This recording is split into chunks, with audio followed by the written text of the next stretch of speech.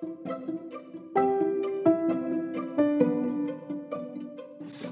listeners, before we get started, I want to point you in the direction for a great resource for any midwife, birth worker, anyone looking to branch out and be an entrepreneur. Check out midwiferybusinessconsultation.com. She has several resources on there as well as some courses. If you sign up for a course, use the discount code Journey20discount for 20% off. Go check out midwiferybusinessconsultation.com.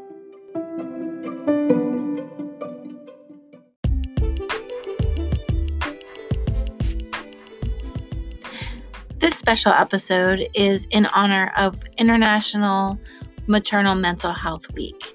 I am really excited to have on Mara Watts. She's the Director of Outreach and Education in Northern Virginia of the Postpartum Support Virginia. We talk about optimizing postpartum health and maternal mental health. I hope you enjoy this week's episode. Thank you for tuning in.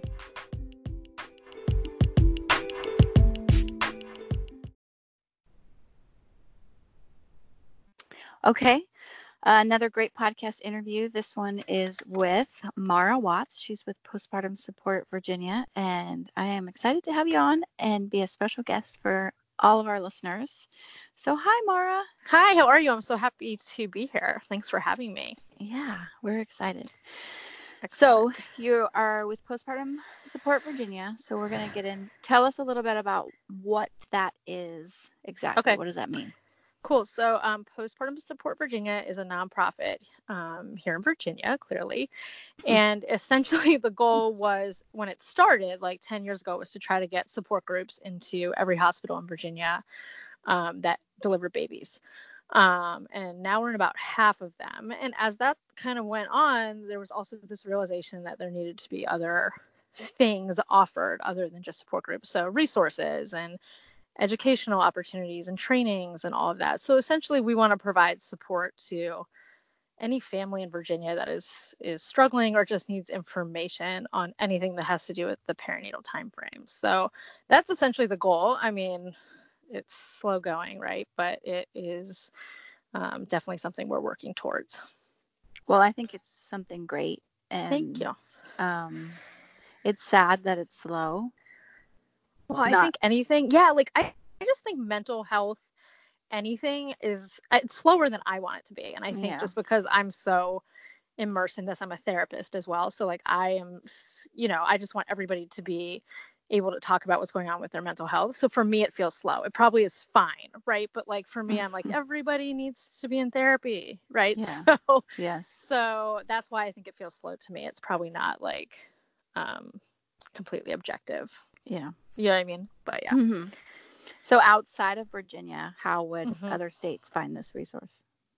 Yeah, so Postpartum Support International is sort of like the big organization that does this, and they have resources in all states and like many countries. So you can just go on their website, just Google Postpartum Support International, and then you can go to the resources tab and click, like they have a map. You click on what you want, and it gives you sort of the state resource leaders there.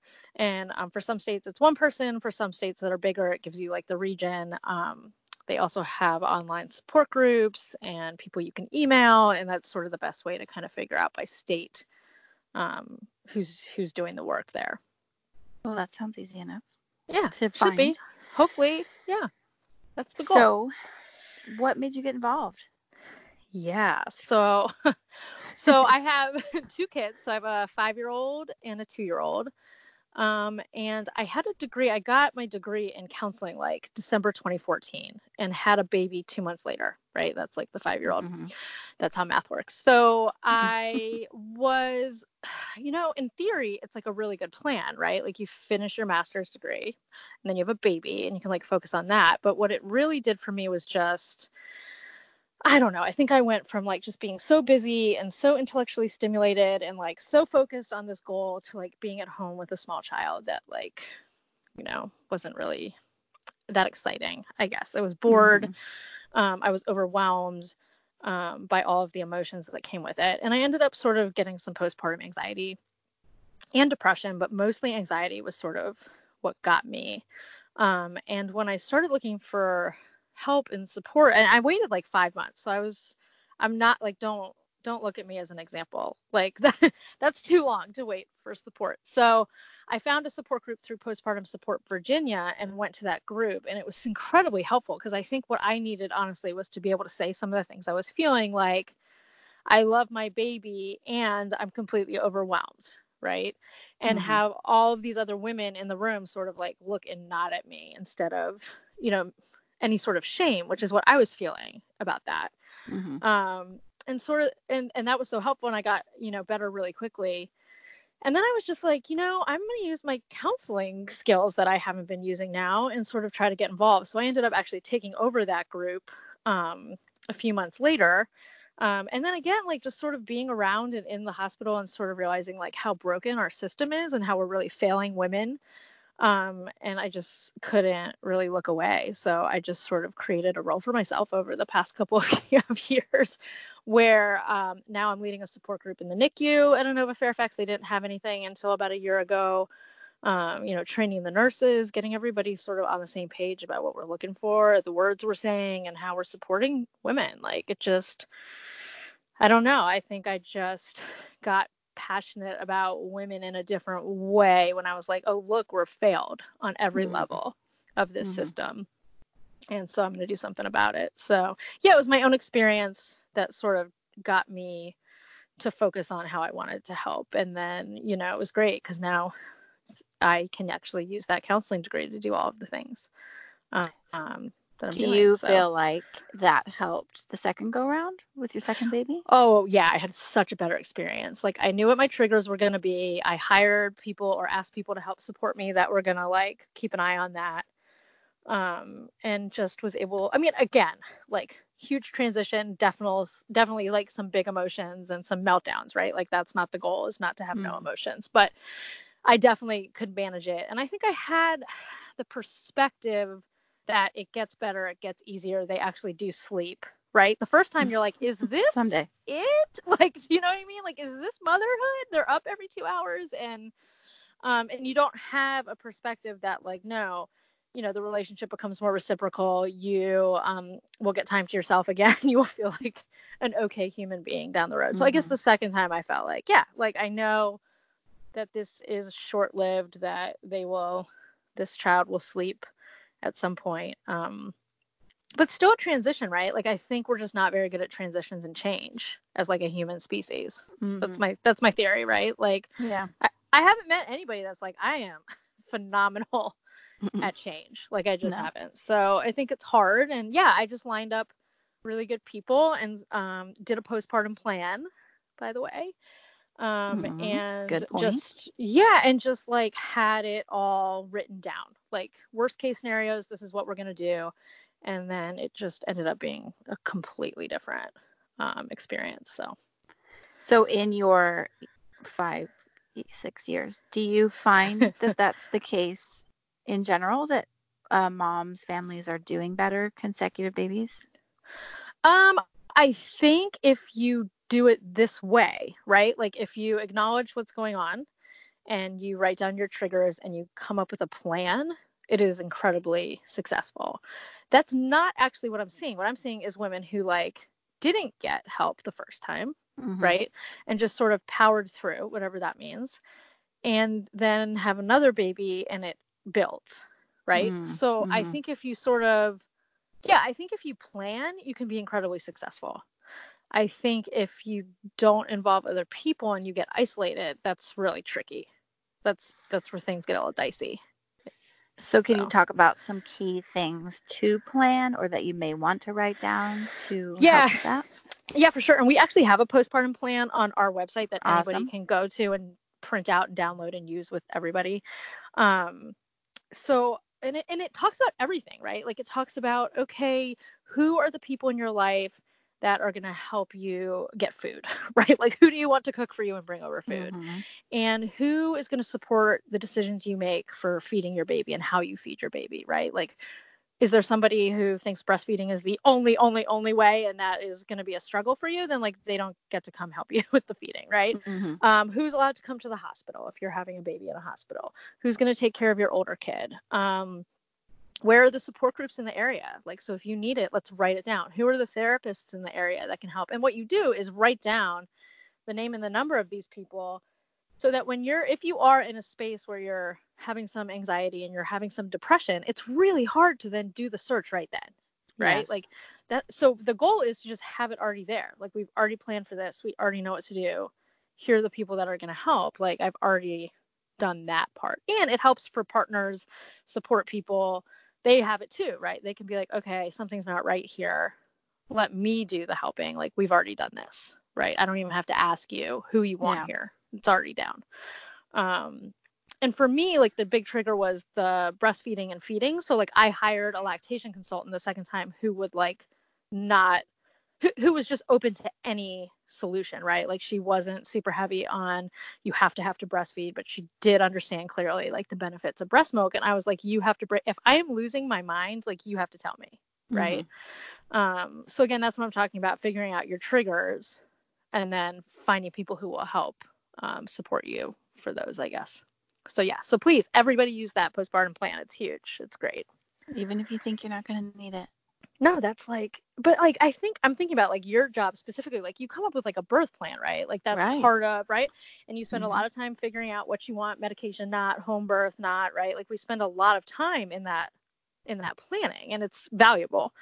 I just think while you're doing that, also looking at what's the plan for right after. I think we plan this birth that like we don't have a ton of control over, right? Like, because there's a baby that we don't know what they're going to do. And the part you actually have control over is the after. So while you're birth planning, keep doing that and then come in with the postpartum plan. And I think midwives can really, I mean, you guys can do that really effectively, I think, as you're doing kind of a birth plan and what do we want here? What are our goals? Yeah. And I think we need to be better about encouraging that, because across the board, we do encourage birth plans and feeding plans. And sure. What about you? Right. And so add that, right? Like, still do all that. That's great. Right. And also, like, what are we, this is you're 1 in 5 women get, anxiety or depression or both. Like, let's just go ahead and make a plan just in case, right? Like, I don't know. I just think it's really empowering to say, here it is. Like, here's what we're going to do. We already know what to do to fix this. So you guys have an opportunity, because as a therapist, like, I'm getting people after, right? Like, you're already in it by the time you get to me, which is fine. Like, I got you. I'm totally going to handle that. But I think we could partner with you all and say like, hey, like, you guys do the pre-planning. And then if it's needed, like, here we are. Like, absolutely. We got you. So. And it's like, we're on the preventative side, whereas you're on the fixed side. So if we could do more preventative care. Right. That would be huge. And if a woman has any sort of if in pregnancy they're feeling anxious or depressed, they're at higher risk, clearly, of bringing that into the postpartum period. So if you're seeing anything in that time frame, I think it's worth just treating it right then, right? So that's the other thing you guys can look for and sort of figure out, like, is this some sort of normal anxiety that we all have when we're pregnant and thinking about, going into labor and having a baby? Or is this something that's sort of affecting functioning? And is that something that we want to start treating now? And that's always really helpful to get to. The sooner we get to women, the better. This is incredibly treatable. And so that's what I mean, don't shy away from asking the hard questions. Just we can help. So it would be better for us to get to women right away. Yes. And to lead into that, so we use the EPDS. So what are your thoughts on that as a tool? And what other options could there be that might help us better? Yeah, the Edinburgh is the best thing we have right now. I mean, it was also created by like a white dude in Scotland. So like, is it lacking? Yes. I think you can do a combo platter. I mean, you certainly can do the Edinburgh. You can do the PHQ-9. But I don't know. I'm just like, I don't love any of those assessments. I think like a conversation is really helpful. And again, just to like tell you the stuff we have on our website, like we have a predictors and risk factors sheet. I think you have that too. Yeah. And I like that one so much better. It does require like a conversation, right? Like you're not just handing someone an assessment, having them answer questions and getting a score. But the predictors and risk factors sheet breaks it down into like physiological facters, internal factors, environmental factors. Because again, we don't know why some women get this and some women don't. And what it allows a mom to do is look at it and check off anything that they may have, or have conversations. Because like one of the things I'm looking at right now about physiological factors is like a family history of mood and anxiety disorders, right? Or a family history of perinatal mood and anxiety disorder. So if your mom or your sister had perinatal depression or anxiety, you're at a higher risk, right?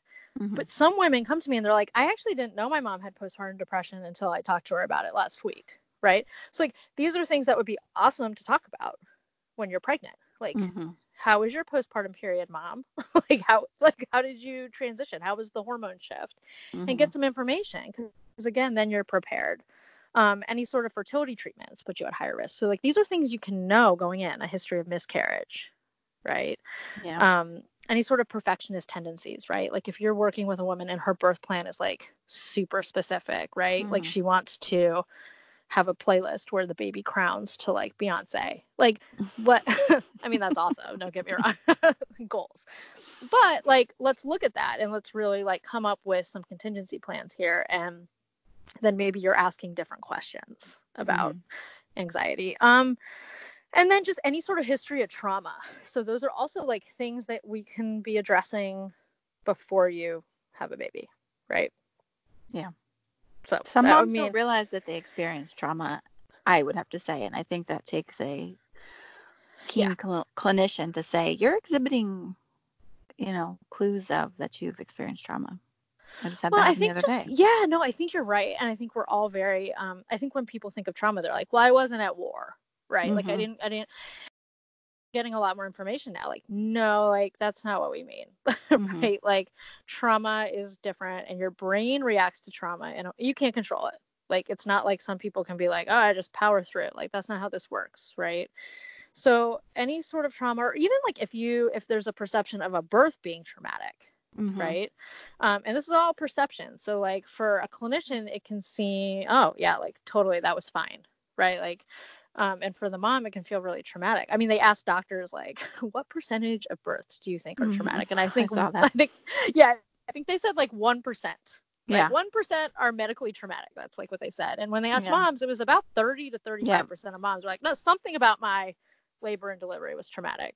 Yeah. And midwives, you have a huge opportunity here, because one of the things that they really figured out causes this perception of trauma was being alone with fear and pain, right? So you have this opportunity to say to people like, no, like I got you. I'm here with you.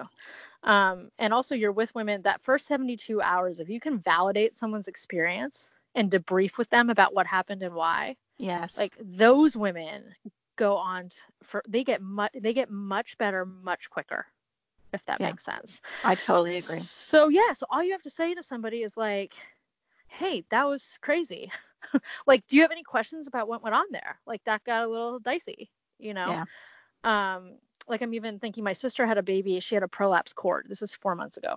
And her doctor, like, looked her in the face and said, things are going to get a little scary, and I'm going to stop talking to you here for a second just to make sure everybody knows what they're doing, but we got you.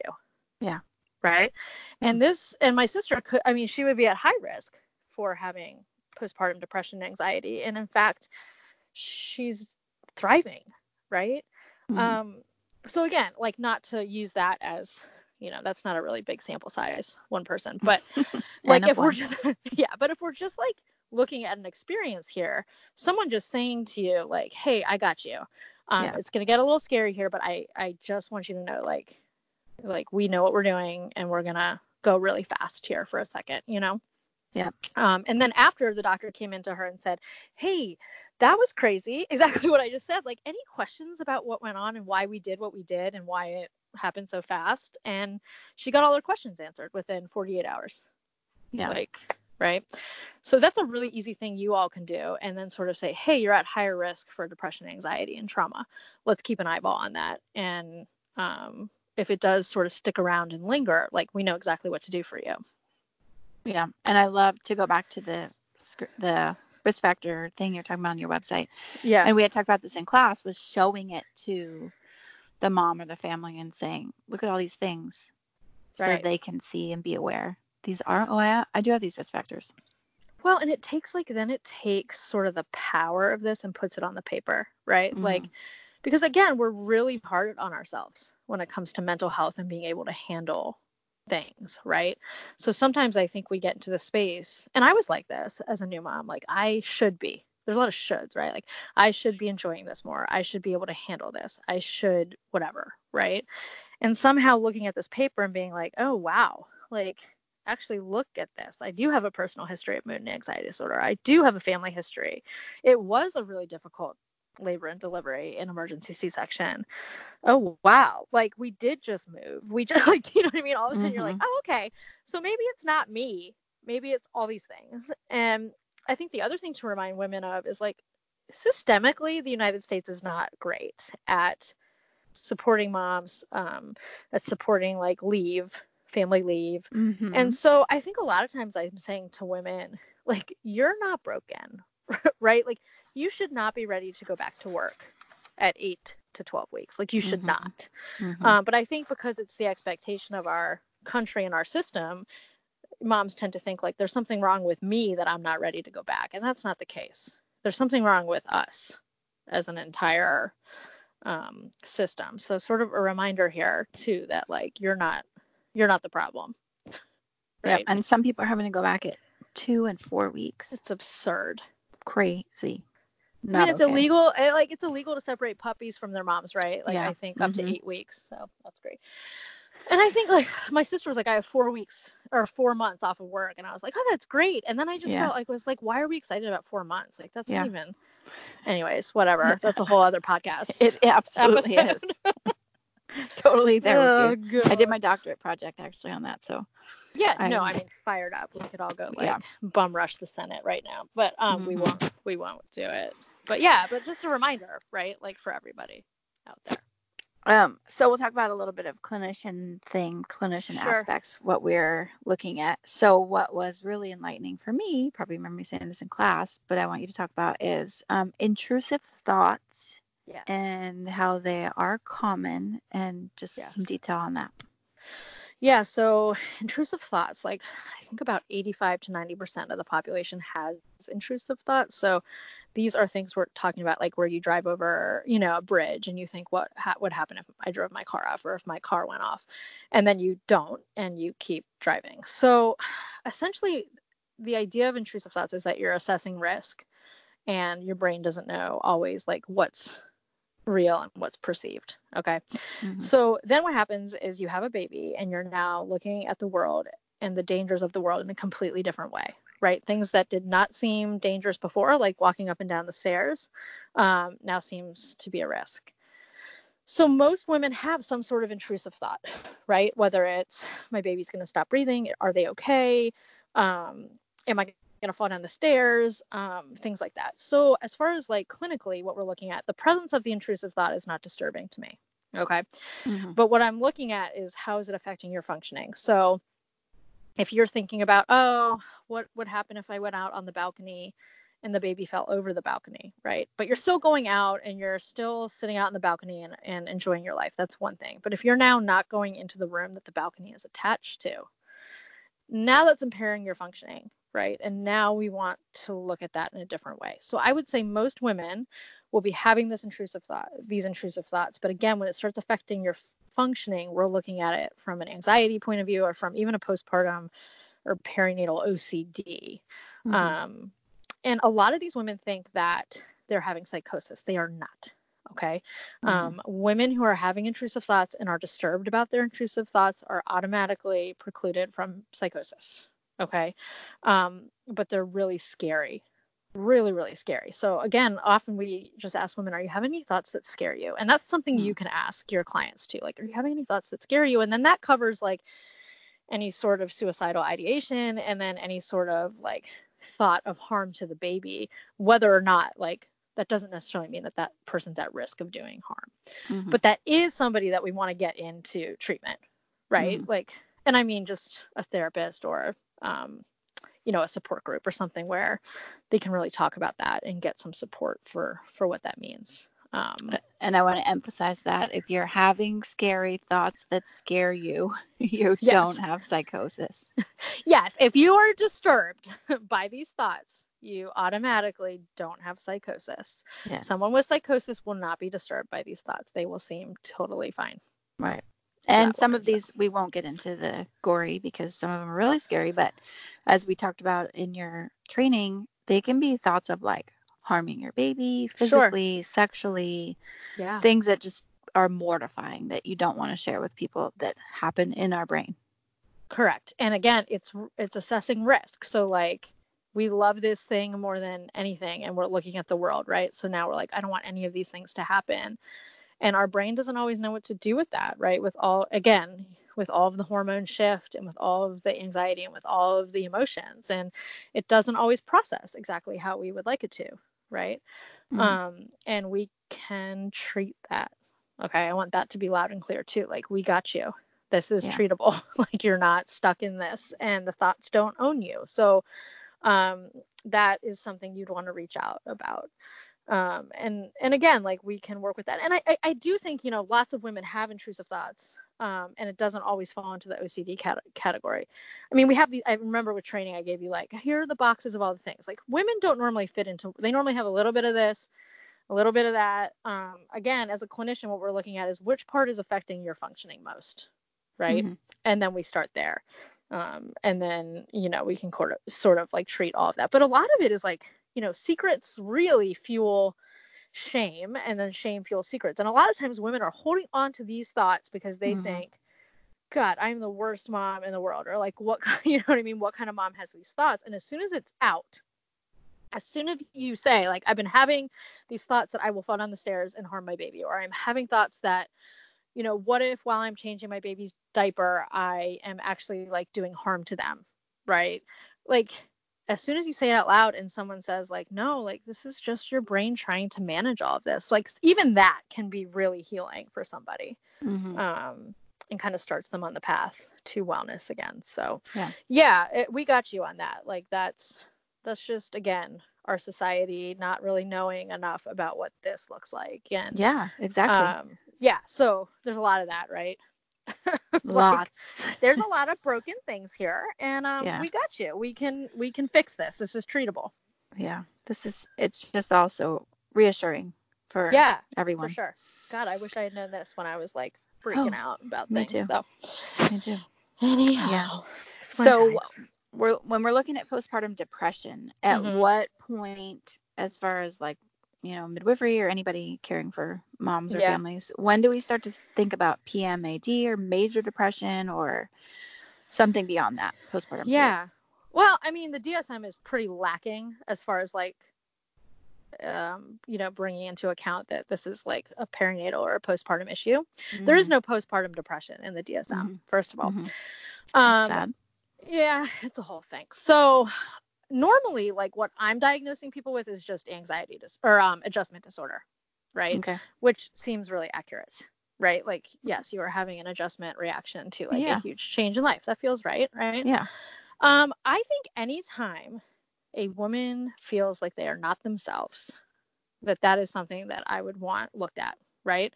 And I don't, there's also this perception that like when you come to therapy, you like you're coming for years and you're going to like lay on my couch and talk about your childhood. Like, that's not what this needs to look like at all.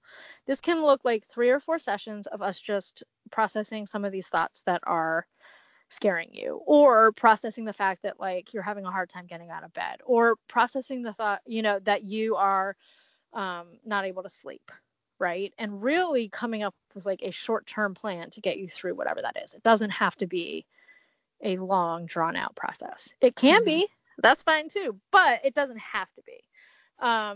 So as far as like depression, I'm not so like into labels. I just think if something's bothering you, reach out, even if it's just a conversation that we have, for 30 minutes where we figure out, okay, no, it seems like things are good. And if these things start happening, like you can't sleep while your baby's sleeping, or you are having thoughts that are scaring you, like, please reach out. But yeah, I mean, we're kind of lacking in that piece, right? I mean, I can give you the Yeah. Edinburgh and you can score high, and then I can diagnose you with something. I mean, I'd probably fail the Edinburgh right now if I took it, to be honest with you. So just saying. But Funny, like, not funny. Funny, not funny, yeah. But I think, again, we're looking at you personally as a human. You should still feel like yourself, right? Mhm. Even though there's a huge transition going on, right? But there should at the core, you should still feel like you. And if you don't, we want to help.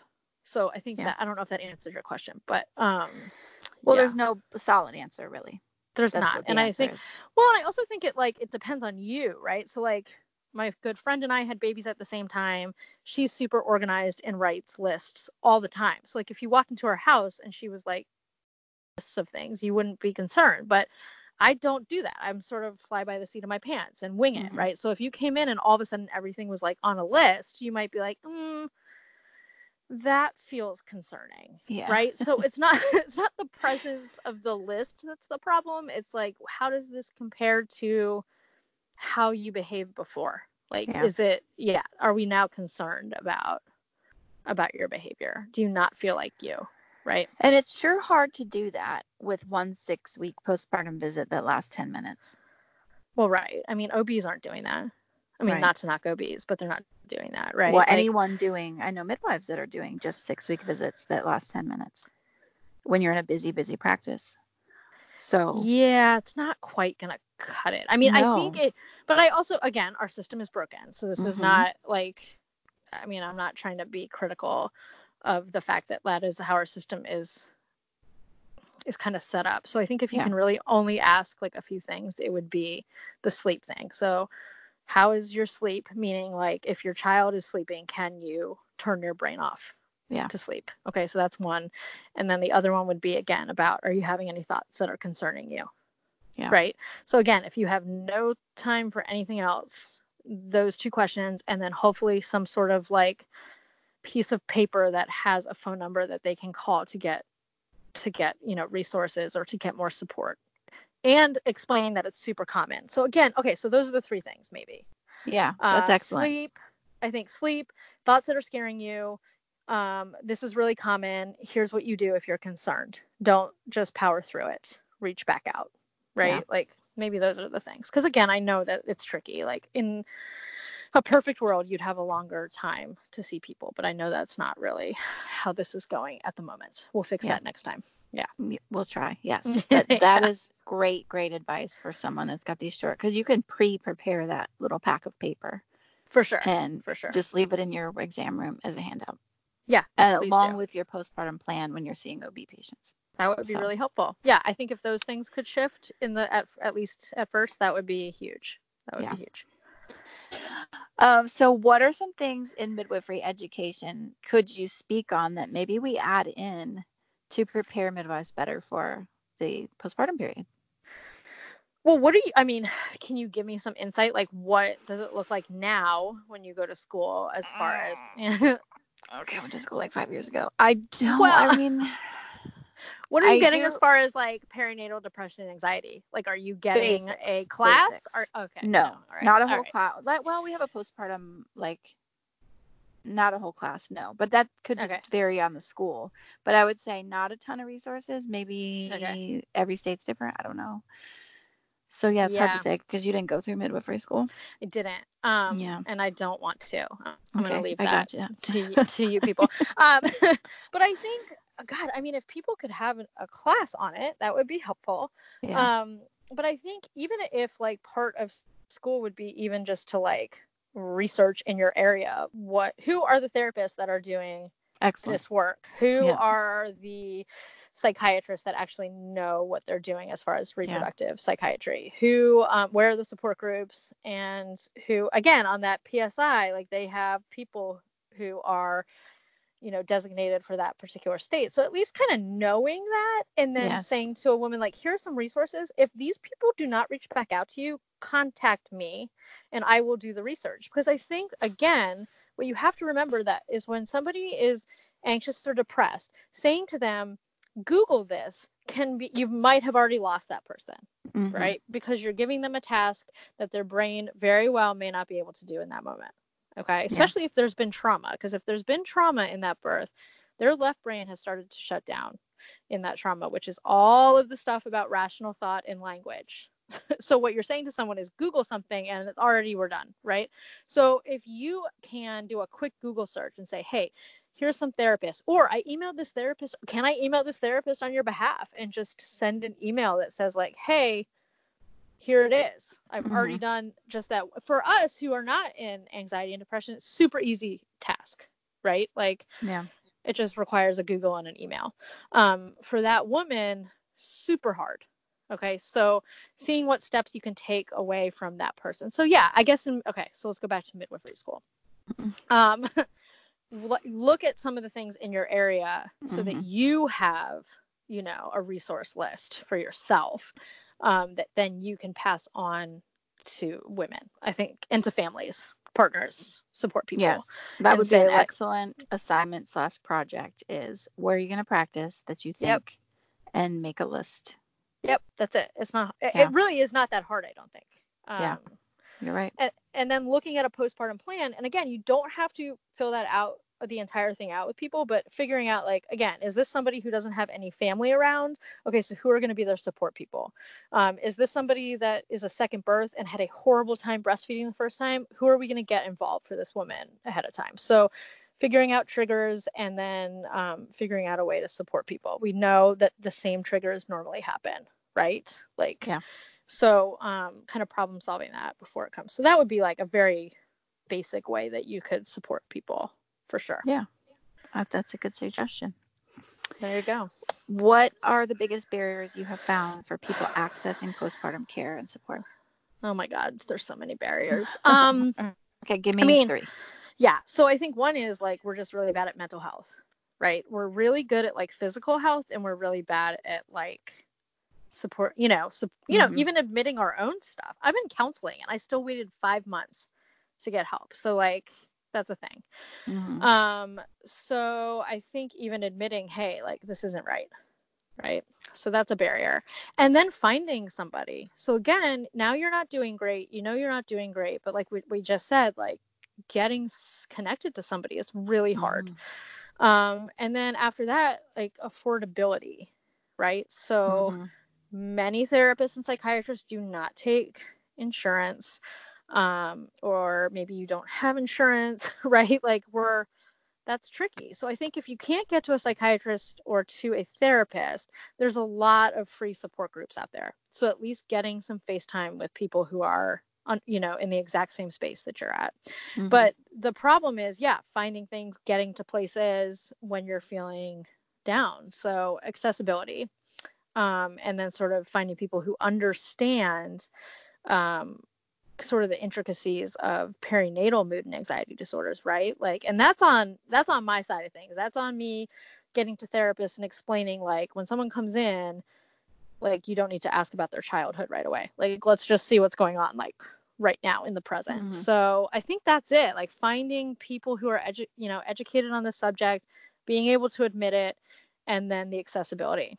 And it's not going to happen overnight, but hopefully we're all pushing in the right direction for helping women and families, but mostly women. Do you have a suggestion on how to find a counselor or therapist? Like, is there a resource? Yeah. I mean, I think I'm still going to go with, like, the going on the PSI and finding the person who knows the resources for that area. Yeah. Worst case scenario, get in touch with me. I will try to help. We have, like, sort of this resource chain of people where, like, you know, I could connect you with, I could at least do the research and connect, right? So I think that's the best thing is finding someone in that area who at least knows, like, hey, here are the support groups or the therapists or word of mouth that can get you connected with somebody. But it's not easy. Like, no, it's really not. And even me, like, I reached out to somebody. I was like, does anybody know anybody in New York that can, and it was like crickets, right? So, like, don't get frustrated and think that it's not something you're doing right. This is part of what's wrong here. So reaching out to any sort of local resources. But if that's not working, at least reaching out to somebody who knows this work, we can at least try to connect you with somebody in that area. That's Good. not like a satisfactory answer, but No, I mean, it is the answer, It is what it is. And I think it's nice to have somewhere to start versus just Googling perinatal counselors in Hampton, Virginia. Yeah, exactly. Help me. So, and like I said, you can always, reach out to me and I will at least try to help figure it out. They can look on Postpartum International and find you. Or Postpartum Support Virginia. Yeah, you can find me. Yes. And so do you have any resources as far as medication for clinicians? Yeah, so LactMed is one of them where you can like look up and see if there's been research done on a particular medication. And then Mass General has a like call-in line. You'd have to Google it. I'm not like on the top of my head. I can't remember what the website is, but it's MCPAP for moms, and you can like call in. A psychiatrist or a doctor can call in and be like, hey, I have a woman sitting here who's trying to still breastfeed, but is clearly struggling with postpartum depression. What do I do? And they'll say, oh, well, start them at, blah, blah milligrams of this drug. And at least, this is what we're looking for.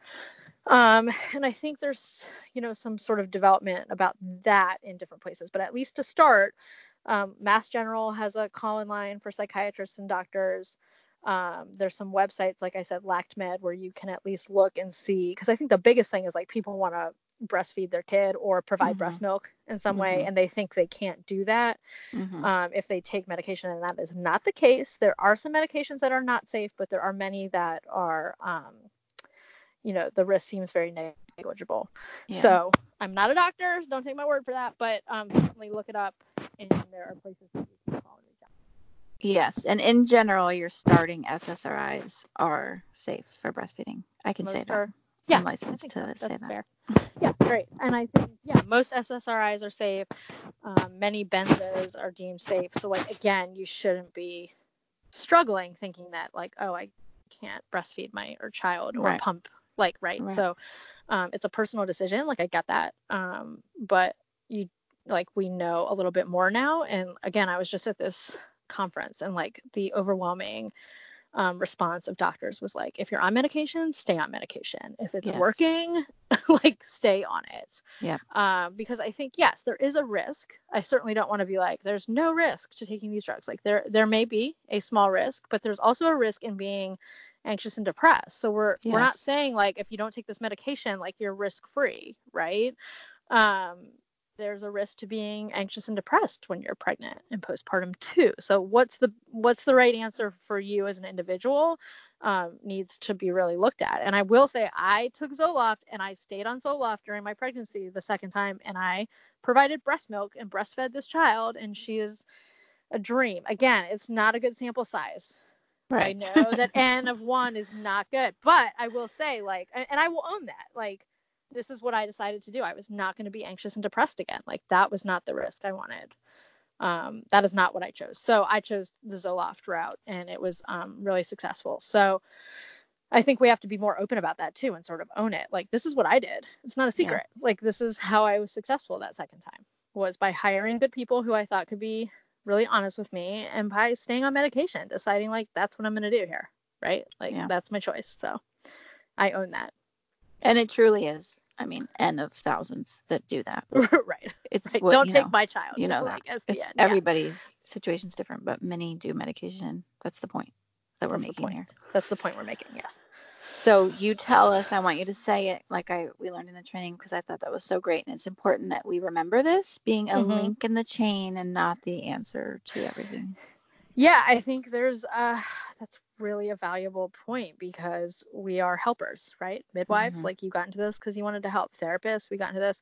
You cannot save a person, right? Like, you are simply a person who can put someone in touch with the next step. So if you figure out that someone is struggling with anxiety and depression as a midwife, it is not your job to treat it. It is not your job to give them all the assessments and tell them what they should do. It is simply your job to connect them. Just like you would connect someone who's having trouble breastfeeding with a lactation consultant, right? Like, you would do a warm handoff and you would say, like, I'm here for you, but here's the next step. And just like I would do as a therapist, if I decide someone needs, psychiatric care, or if they need to go on and do more specific EMDR work, I would hand them off to somebody who can do that for them. So again, doing your due diligence, asking the questions, and then handing them off and having boundaries, and trying to remain healthy yourself, right? Yes. We work in a really stressful field, both of us, midwives, Yep. therapists. You have to take care of yourself. So, Yep. And that's a whole other podcast episode too. So, Yes. but we now have two more. yeah. So link in a chain, boundaries, and making sure that we're just doing our due diligence and then passing somebody off to the next person that can help support them. Yes. Excellent advice. Do you have anything else you want to add for everyone? I don't know. I feel like we talked about a lot. I feel like I talked really fast. So I don't know. I just think let's all work on this together and ask questions, and don't pretend you know the answers to things. Reach out and we'll figure it out together. It's a team. Like that's how this works. So we got you. Yeah. Thank you. Got you covered. Yeah. Thank you for having me. I really appreciate it.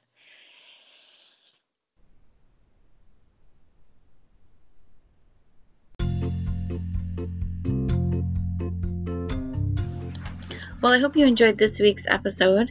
If you would like to interview or know someone who does, or encourage someone who has a great story or viewpoint to share, have them reach out to me. Easy to find. I'm in one place now, journey2midwiferypodcast@gmail.com. The email address is in the show notes and on the podcast page. But again, journey2midwiferypodcast@gmail.com. I can't wait to hear from you and share your story.